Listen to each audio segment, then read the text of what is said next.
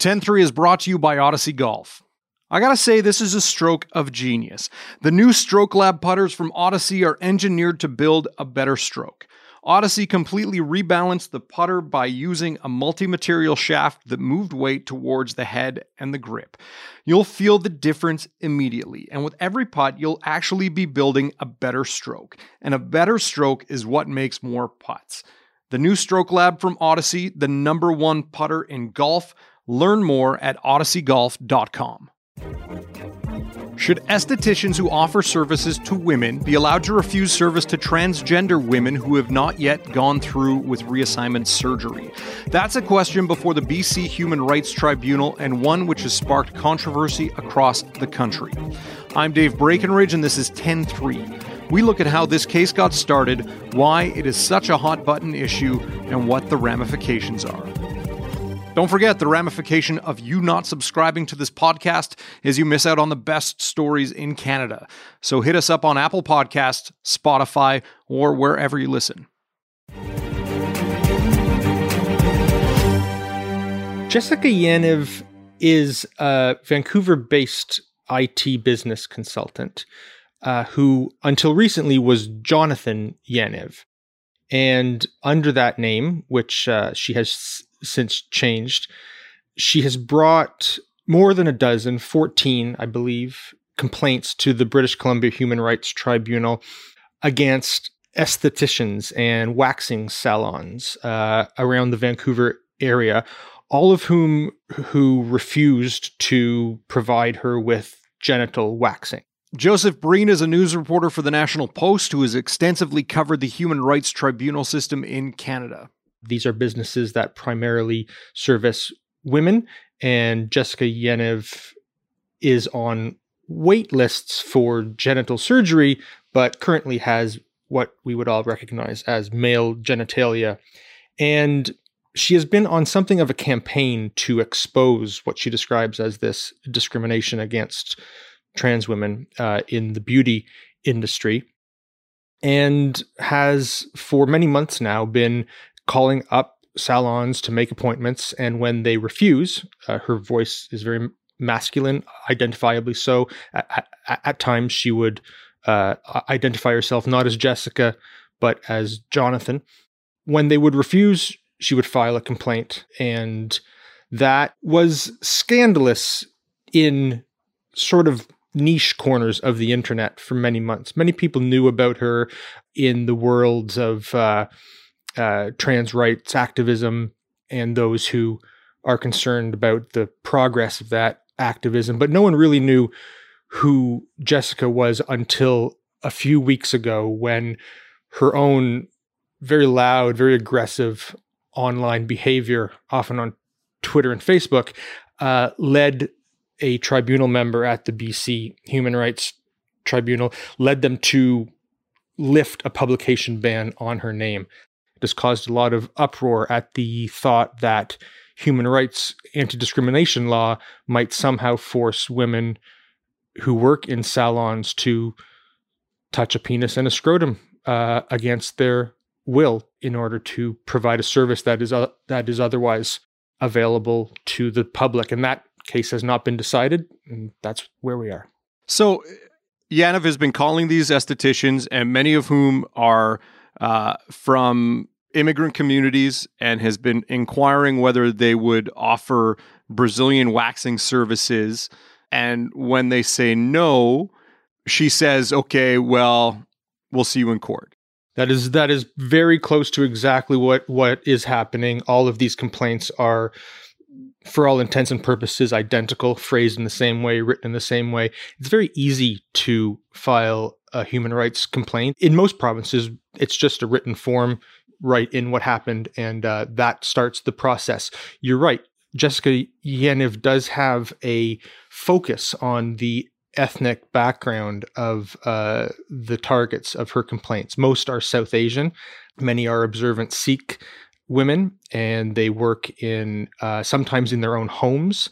And in addition to describing the fact of their discrimination against her, Yaniv has focused on the on more broader accusations of cultural conservatism and intolerance among Asian people for transgender people, even to the point of criticizing their legal representatives who have Asian names. That's earned her some scolding from the tribunal member because that's quite obviously beside the point. Is it a case of Yaniv actually looking for waxing services, or is it a case of Yaniv inquiring about waxes in order to file complaints about people she likely knows will refuse?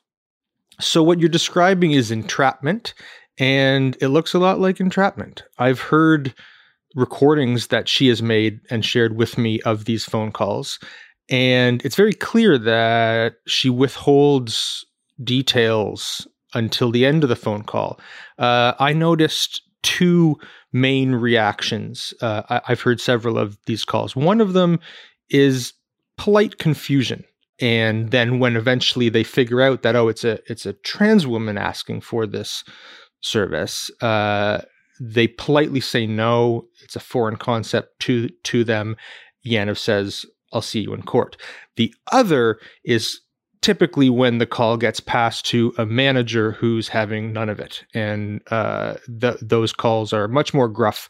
The manager, I've heard, people telling her to F off and not call anymore. Why are you calling? All of which speaks to a very determined effort at laying the groundwork for these complaints.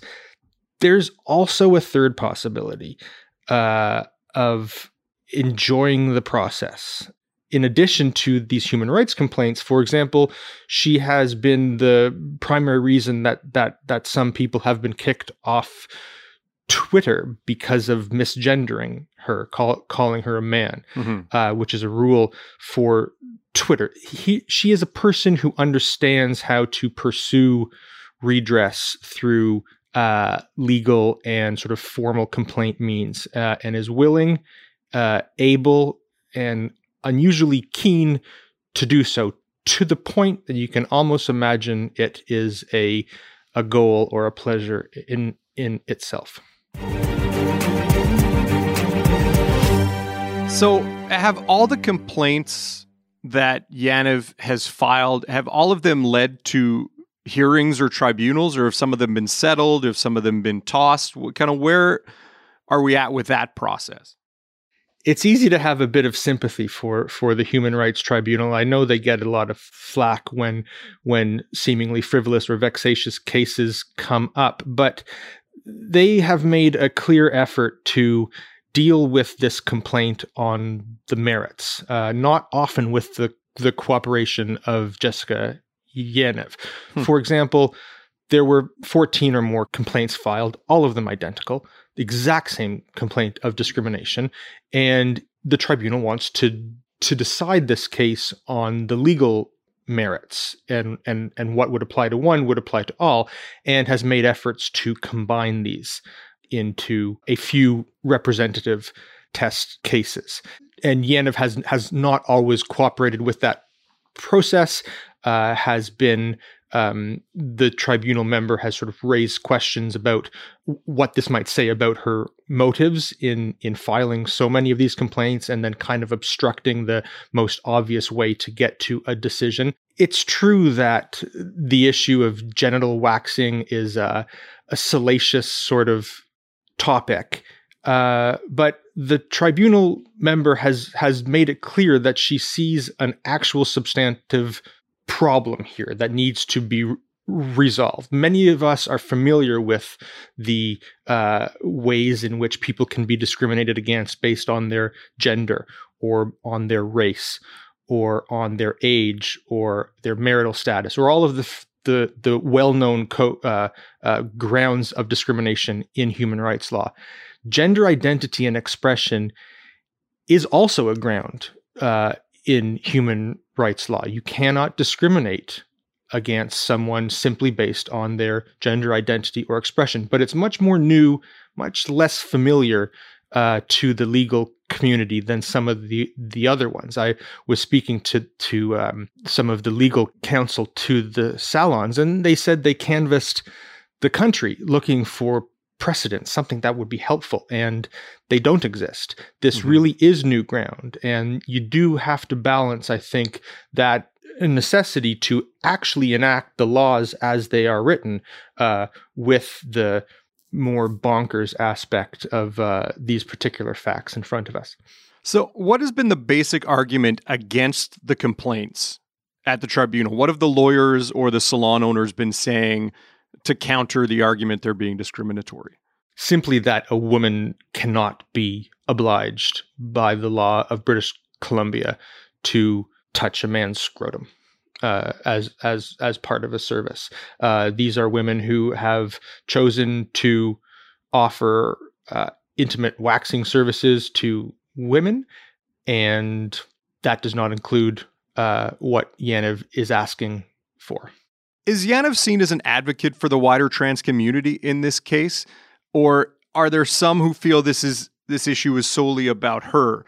Or is it a combination that this talks about an issue that is of interest to the trans community, but it very much is a case involving this one individual?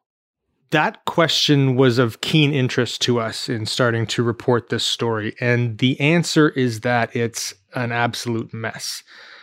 Many people in the trans community who I've spoken to have expressed great fear and concern that Jessica Yaniv would be seen by the rest of the world as a representative complainant, as a typical trans woman, as the sort of person whose case should stand as the test case over whether and how and even if transgender people ought to be accommodated in the service industry. Most trans people are not looking for a fight, as she appears to be doing.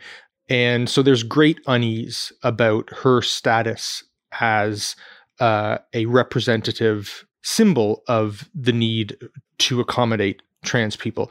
On the flip side, there are people who have been saying all along, as trans rights rose up the political agenda, that this is simply a cover for pervert men who want to go into bathrooms and pester little girls.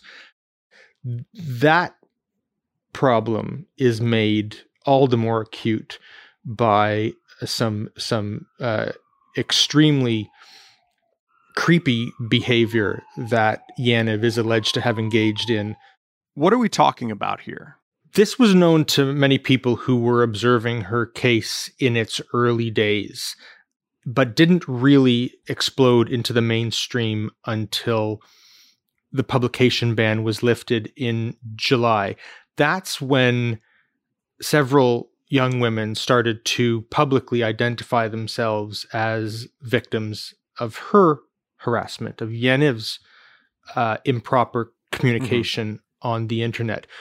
One of the people who was crucial to our reporting on this and brave enough to put her name to the story was a woman called Louise Nussac. Now she's 26 and lives in Paris and teaches English. But about 10 years ago, she was an older teenager and involved in the social media fan sites of a pop group called Cimorelli. They're a family of sisters from California, and they sing covers on YouTube. They have a very wholesome image, Christian sometimes, aiming at a target market of young teenage girls. So their fan base was sort of 12 to 15-year-olds, in which Louise Nussac, at the time about 19 years old, was something of a senior figure, taking it upon herself to retweet and share a lot of their new songs, connect people, keep people up to date on news and so on. And she told me that she noticed something strange happening on Cimorelli's Facebook page. The replies to the fans were much more ironic and harsh, as she described it, than the more gentle image that each band member generally conveyed. She later realized that this was because their Facebook page was being run by Jonathan Yaniv. And it was through this that Yaniv engaged in many communications with the young female fans of Cimorelli on topics that ranged from both fake accounts and things that you might actually think a social media manager might be engaged with, but also menstruation, interest in menstrual products and the use of them, advice to young girls about how to use them, where to get them. And Louise Nussak was describing this for me, not entirely able to prove that Yaniv was behind every one of these messages. But now looking back in hindsight, that was the beginning of a pattern that has lately, over the last year, blown up with many more similar examples coming out. One of them is from a woman called Jessica Rumpel in Washington State, who encountered Yaniv on a message site called Ask FM, where you can correspond anonymously. And that turned into a very twisted relationship in which, as she describes it, and I should say that Yaniv actually denies this, but as Rumpel describes it, she was the target of sexualized, fetishistic comments expressing Yaniv's sexual desire for her, strange recordings propositioning her in the voice of Elmo, the Sesame Street character, which Yaniv actually admits is her voice.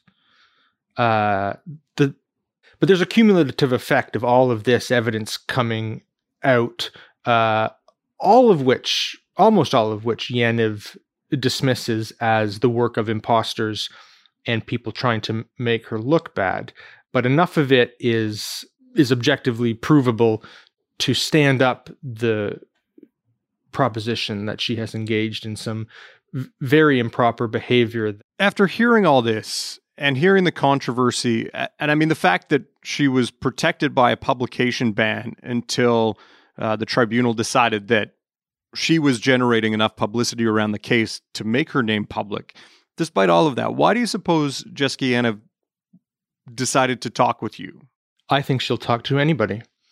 I think, I know that when Alex Jones of InfoWars called her up seeking an interview, that she agreed. And anyone who knows who Alex Jones is going to know that this person is interested in this story primarily as a freak show. Also, I've interviewed many human rights complainants, and very often you find that what is described to the outside world as ridiculous and frivolous and vexatious is in fact a honestly felt sense of being wronged. And I spoke with her for well over an hour. We talked about everything. I think she actually thinks she's been aggrieved, and she tells, other stories, not just of salons, but about rude treatment by bus drivers who are also South Asian. It was my sense that she decided to take matters into her own hand by gathering instances and recordings of discrimination in the interest of bringing a complaint. All right. Well, it is a fascinating case, and we will be watching for a decision from the BC Human Rights Tribunal. Joe, thanks for your time. Thank you very much. It's been fun. 10-3 is produced by Carson Jarama. Additional production from Bryce Hall. Special thanks to my guest, Joe Breen. More from him at nationalpost.com. I'm Dave Breckenridge. Thanks for listening.